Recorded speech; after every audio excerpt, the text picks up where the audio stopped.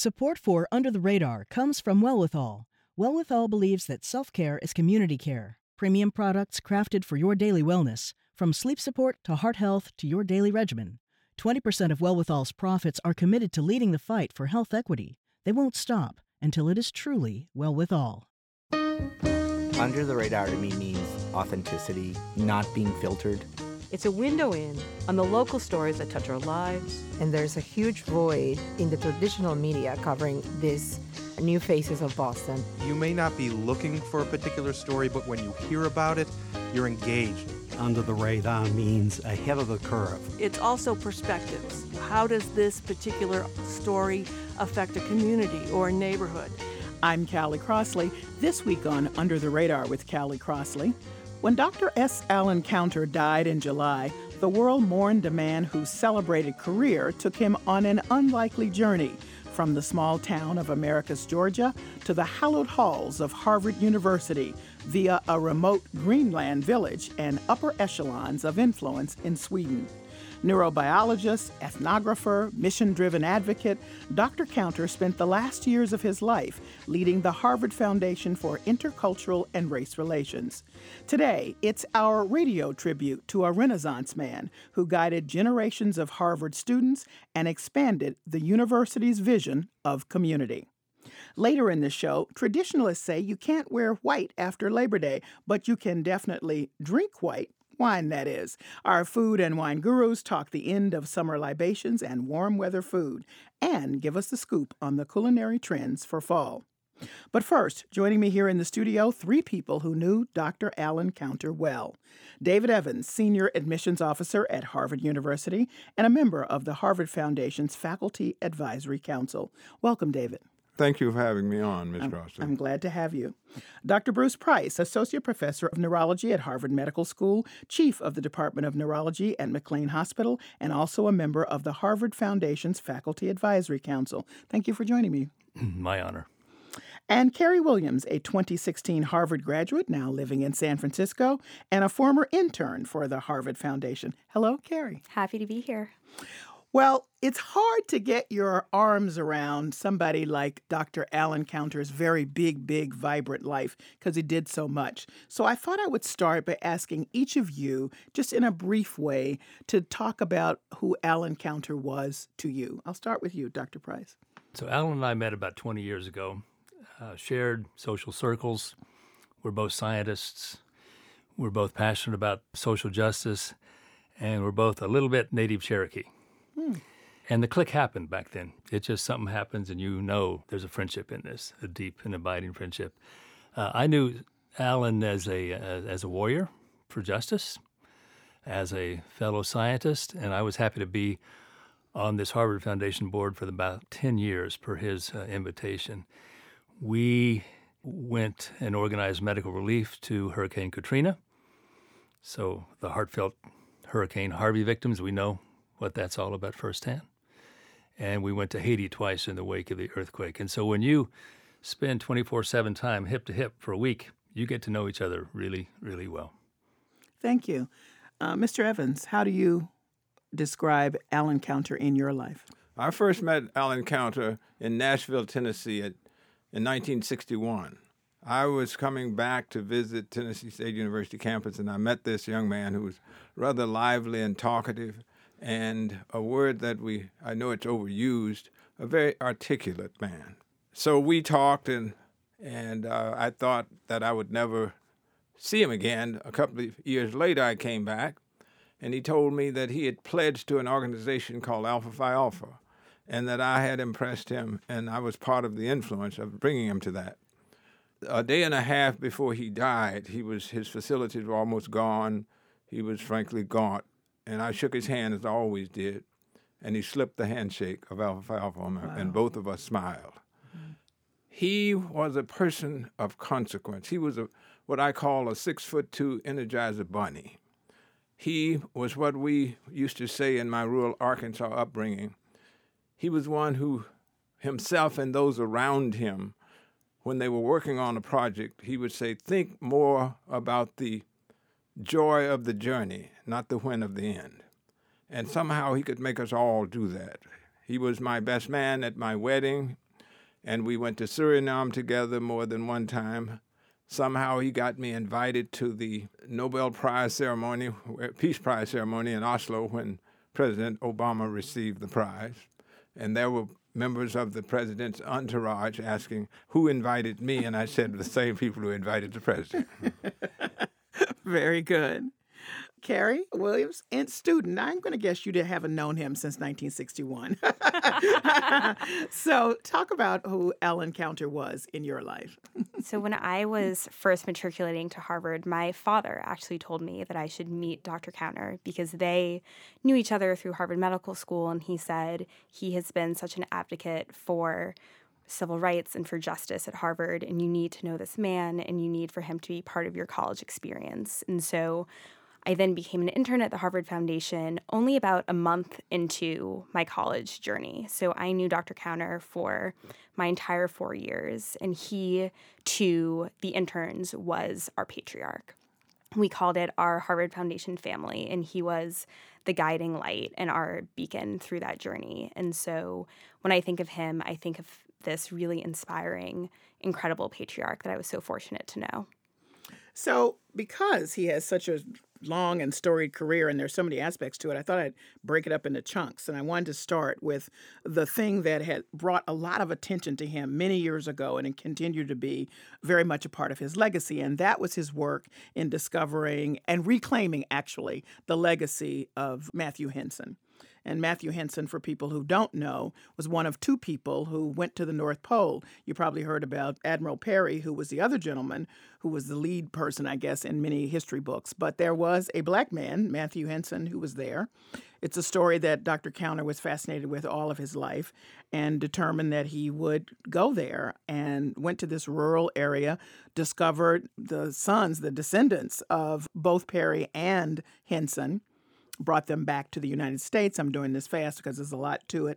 And then once he brought them back to the United States to meet the cousins and all of that, lobbied very strongly to President Reagan that Matthew Henson got the much deserved attention that he should have gotten. He died in poverty. Perry was buried in Arlington National Cemetery, and he lobbied President Reagan to say that his remains should be brought up from the Bronx where he was buried and brought to Arlington National Cemetery. And that happened. I mean, you know, if you just did that one thing in your life, I mean, that's kind of huge. You're literally reshaping history or bringing it forward in a way that, you know, I couldn't have imagined. And I remember long before I came to Cambridge hearing that story. I never thought I would ever meet the man who did it. So I'd love each of you just to talk about, because it seems so huge, about what it meant, that discovery and the work that he did to reclaim Matthew Henson's legacy. The story of Matthew Henson has been on the circuit in the black community ever since 1909 or whenever they visited. But it was really enwrapped in folklore in some ways, that we said that a black man discovered the North Pole and they cheated him out of the recognition, et cetera, et cetera. We knew that there was some truth in that, but we had no way of proving it. And so Allen took it upon himself. His objective seemed to have been at first, I'm going to retrack the footsteps of Matthew Henson. In so doing, he got there, and then he encountered these whispers about these men, noble as they were, left some offsprings up there. So he then, being Allen, set out to find, because the word was 2 of them are still alive. Not only did he find them, but he went another Allen step and said, I'm going to bring them back to the U.S. How are you going to do that? He did it. And he brought them back to the U.S., brought them to Harvard. They were duly recognized with high honors at Harvard. President of Harvard met them, etc. Took them to Washington, met their relatives. Not only did he have Henson remains reinterred in Arlington, but his wife was also reinterred because Perry's wife is there. Then there became the naysayers saying, well, Perry and Henson did not really technically get to the North Pole.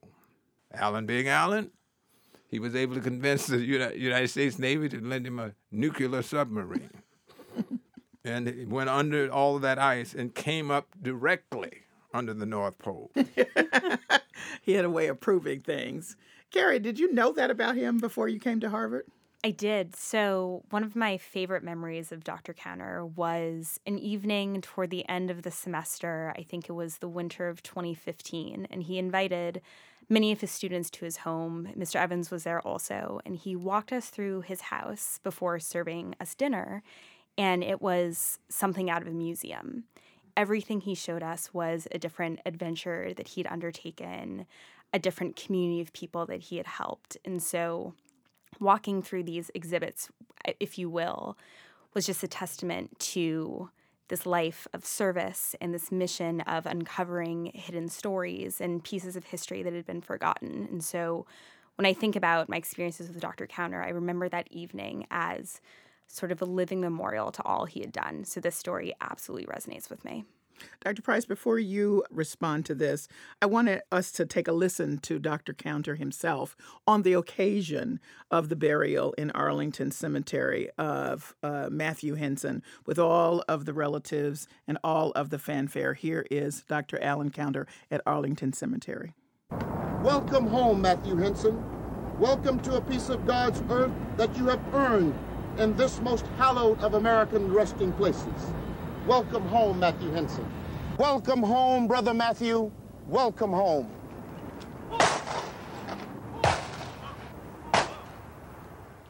That is really so powerful. Dr. Price, you want to respond to that? Kind of makes my eyes moist thinking about Alan and who we have so recently lost. Only Alan could have done this, I believe.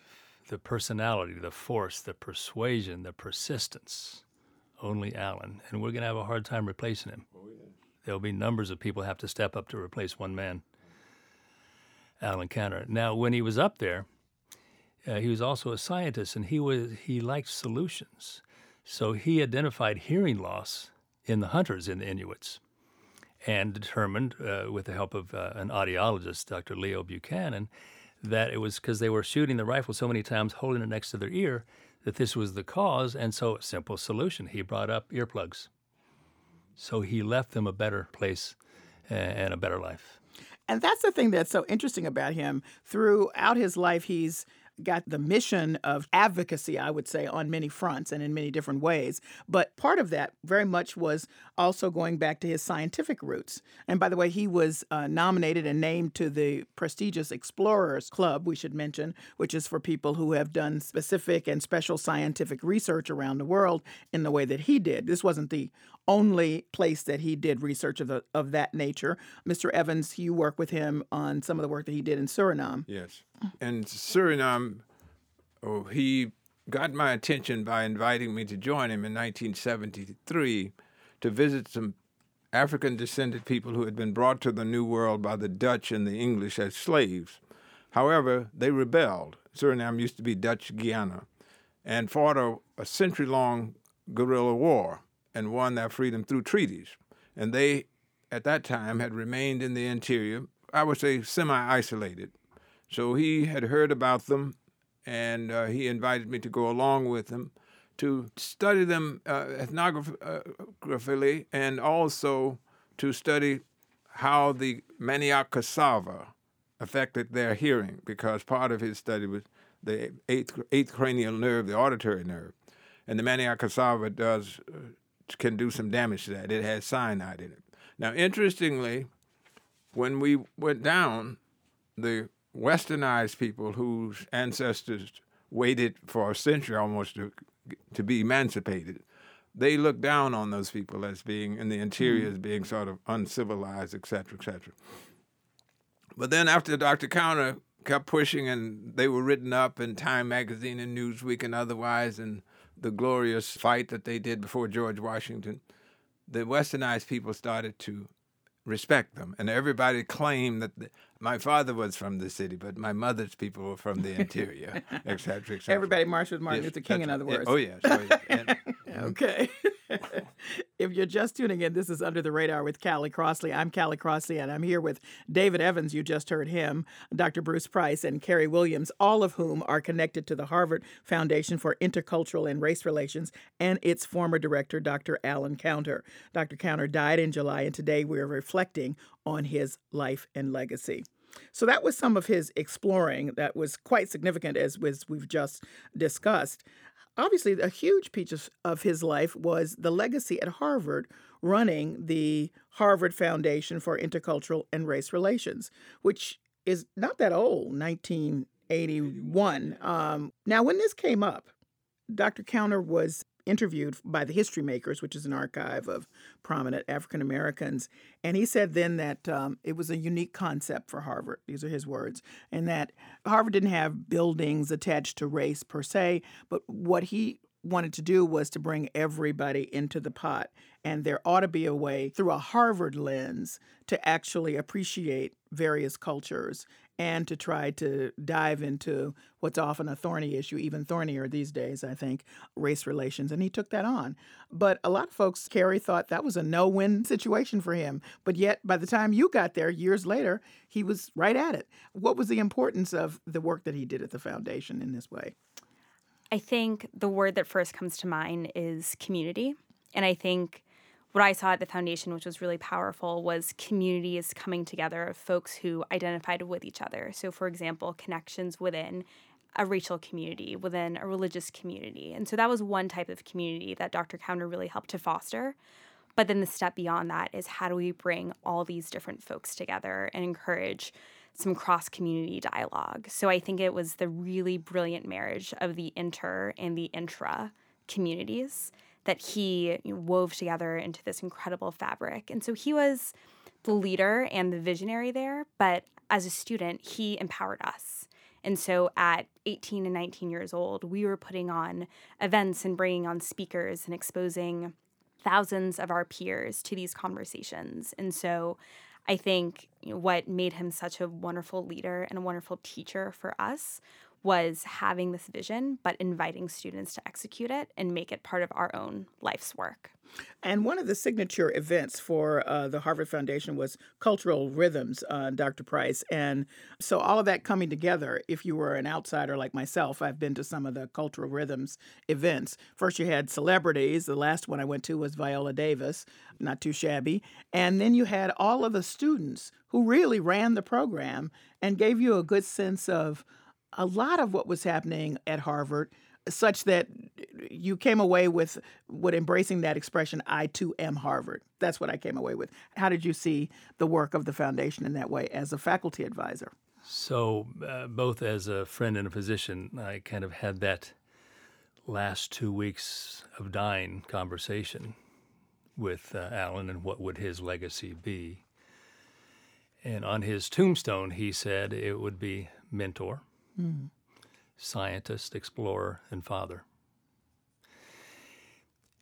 Alan had the largest Rolodex in the world, to my knowledge. So, and Carrie can speak to this, the cultural rhythm is a big deal on campus. Alan led, but at times he led from the back because he let the students lead and taught them immense skills, which hopefully carry over into now. And I mean thousands of kids of all different persuasions, colors, creeds, because he believed that, yes, you can have your single identity in this or that, but you need to learn dialogue, to be civil, to exchange ideas, to struggle. What's the truth? What's the right path or not? So as an example for cultural rhythms, he would ask the undergrads, well, who would you like this year? They would name someone, let's say years ago, Shakira. Denzel Washington, Dan Aykroyd, as I remember. The list goes on. Viola Davis, not bad, huh? Not bad. And Rihanna, somehow, not bad. Yeah, and Rihanna, right, not bad. Somehow he came up with these people. Now, it helped to have a Harvard plaque. That's a draw. Every mother, right, wants to be proud of that kind of fact. But they came and they were chosen because they were not only celebrities, because they were humanitarians.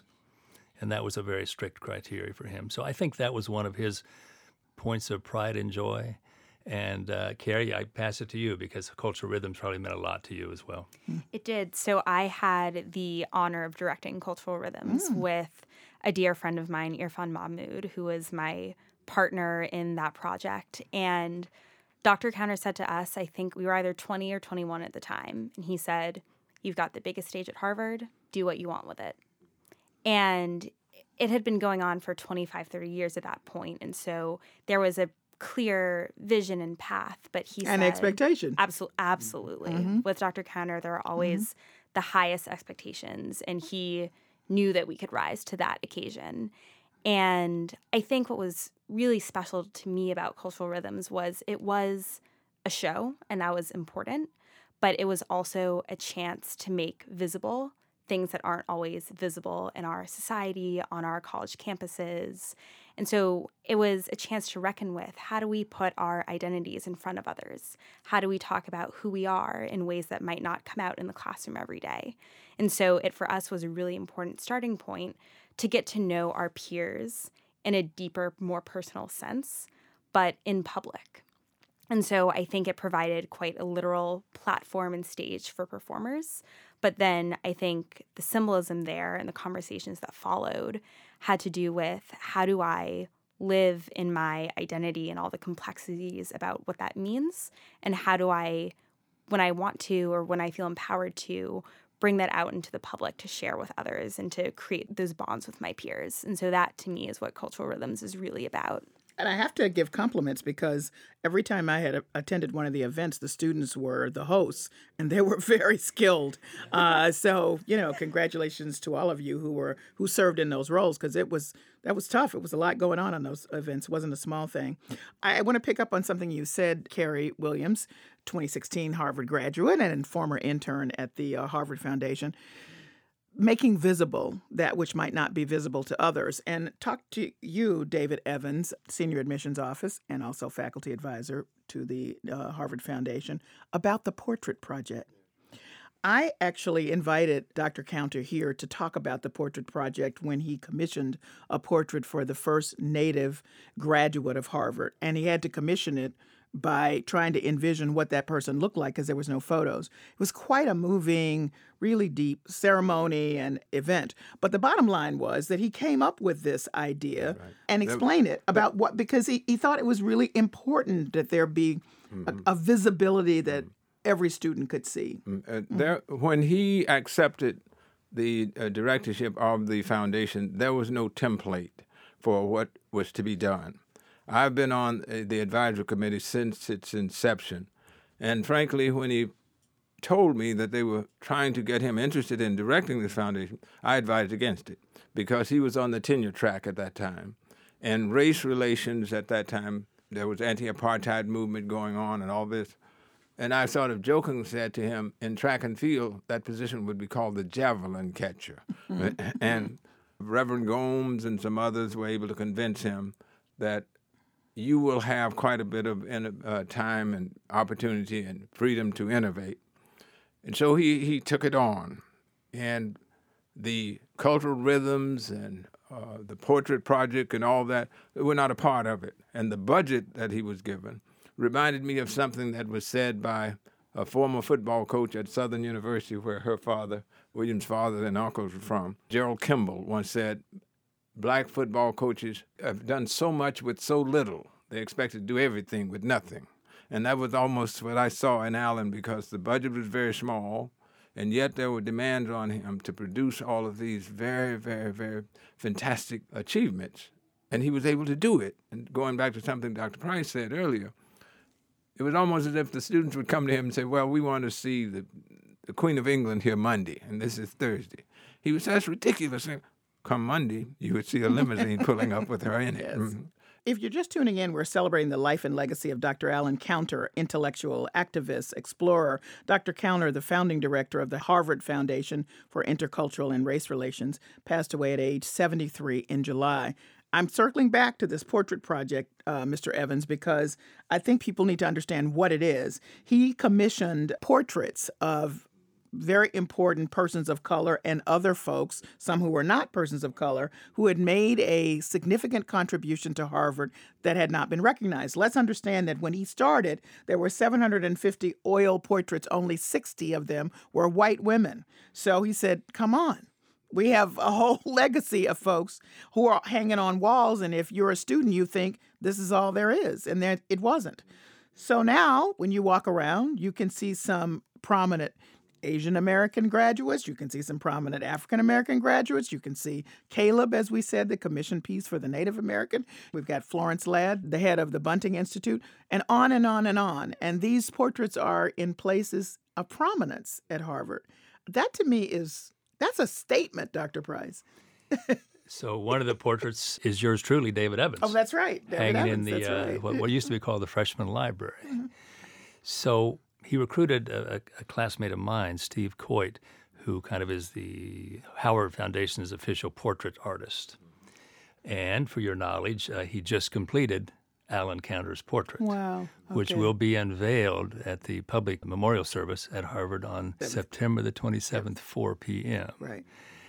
And Steve Coit is actually donating this gratis, no charge, in honor, in gratitude of Allen Counter. Reminds me of something that is rather widespread in our society, and we're seeing it now with the removal of these Confederate monuments, that so many enlightened leaders and scholars and others were essentially blind to that there were so many people for 350 or 60 years, and especially since Richard Theodore Greener, the Harvard class of 1870, the first African-American, that all of these African-Americans and women and all that have come through, and there were no portraits of them. That was the part that, because in many cases when Allen Counter approached certain persons of influence and power about it, is, I hadn't thought about that. Well, as my mother used to say, to be smothered with a million pounds of feathers, you're just as dead as with 25 pounds of lead. Mm-hmm. And so love and good intentions neglecting is just as bad as willful neglect. That's right. I want to let people know that part of Allen Counter's legacy also was his work in Sweden. He studied at the Karolinska Institute in Sweden, and then he was the Consul General of Sweden in Boston and later ambassador to Sweden, which is how he could negotiate your getting over for the Nobel Peace Prize when former President Barack Obama was honored in that role. Let's talk about Allen Counter, the man, because he was so funny to me and kind and generous. First of all, he had one of the Southern affectations that I very much appreciate. He never referred to me by my first name. It was also always Miss Crossley. I wonder in your generation, Carrie Williams, what you thought about that. I was talking to my fellow interns the morning we heard that he passed away, and that was one of the anecdotes that came up, that he met me when I was 18. I was always Miss Williams. I was never Carrie to him. And one of my fellow interns was saying that just felt like a really profound show of respect, no matter your age, but that you deserve to have a seat at the table. You're going to be spoken to with a sense of respect. And in turn, that commanded respect as well. And so Dr. Counter, I think for us as his young students, we felt he was grooming us to be professional and to always think, no matter how young we are, we deserve to be treated with dignity. And then in turn, we had to act with that same type of integrity. And so it was funny. I've never been Miss Williams, but I think a really important lesson in understanding your own self-worth. Dr. Price, what about him personally that you think just stood out? Well, to most people, he addressed them with their formal titles. I think you and I had the honorary titles of our first name, David and Bruce. He was a storyteller.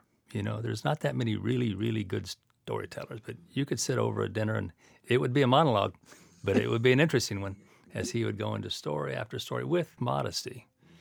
And again, he was a solution maker. So he goes to Ecuador and he finds in a gold mining community that mercury exposure led to all kinds of neurologic difficulties. He goes to another silver mining area in Ecuador, and he finds that they're using batteries to extract lead, and that's leading to deafness. So he appeals with his Rolodex probably to the president of Ecuador all the way up and said, we got to stop this. We can intervene. This is stupid. This is not necessary. So what he did, amongst other things, is he helped these tribes, as I recall, build fish ponds as a better way to make a living with less toxicity. So Allen's mind was always at about 110 miles an hour. And if I could add, because I think that Allen learned a lot from the Harvard Foundation. One, he was a deep listener, which is unusual in these environments. And I think he And having 3 daughters helped, too. I think he learned to become an advocate of women's empowerment. I think he learned to become an advocate of sexual orientation, whatever it may be. He was the one person brave enough to try to get Palestinian and Israelis to talk together and engage, and what can we do together? I admire him for his courage, his perseverance, and his vision of a better world. His lifetime and his upbringing, geographically and otherwise, was that the first probably 17 or 18 years of his life were in Jim Crow. Mm-hmm. And he went from that to be the consul for Sweden and to interact with the chair of the Nobel Peace Prize, the Nobel Laureate Literature Prize, etc. So it was very hard for many to understand what this man brought in his lifetime. And there were those who, when they established the Harvard Foundation, thought that, oh, he will make changes, but he won't be disruptive, etc. But he said, if what in the past was wrong, we've got to change it. If that calls for disruption, so be it. One of the things I remember him saying is that as much as it means to the students, and I too am Harvard, I want the day to come when we can take that adverb to out of it, and the student can say, I am Harvard. And he said also that we must get beyond being tolerant to being respectful. David Evans, how will you miss him personally? Well, I miss his phone calls all time of night and day. I miss his humor, and we could joke about almost anything. And we remind each other of things that we promised to do and have not done, etc. And we had ideas because I came in 69, 70 year. He came to Harvard in 72. And so we were there at that great transition, that sea change. And we remember some of the friction and all that of the early years. And so we would reflect on those. And it was really sort of inspiring to see how much change had happened and that we somehow survived it. So going forward, what happens now to the Harvard Foundation? What would you like to have happen, I guess, is the better question. And who do you see leading it? I mean, this is all speculation, we understand. But briefly, I'd love to hear from each of you. All right, David Evans. Given the reality of now, you almost need 3 or 4 persons to bring forth another Allen. He was a truly outstanding scholar. He was a very innovative explorer. He was a diplomatic leader of a race relations foundation, and he was a good mentor for students. All of that does not normally come in one person. No, it doesn't. Carrie? What I do know is that there are so many students whose lives he touched who feel this urgent sense of needing to live out his legacy. And so I, over the past couple months, have been connecting with his former students and his mentees. And we are a hybrid of, I think, a family and an army.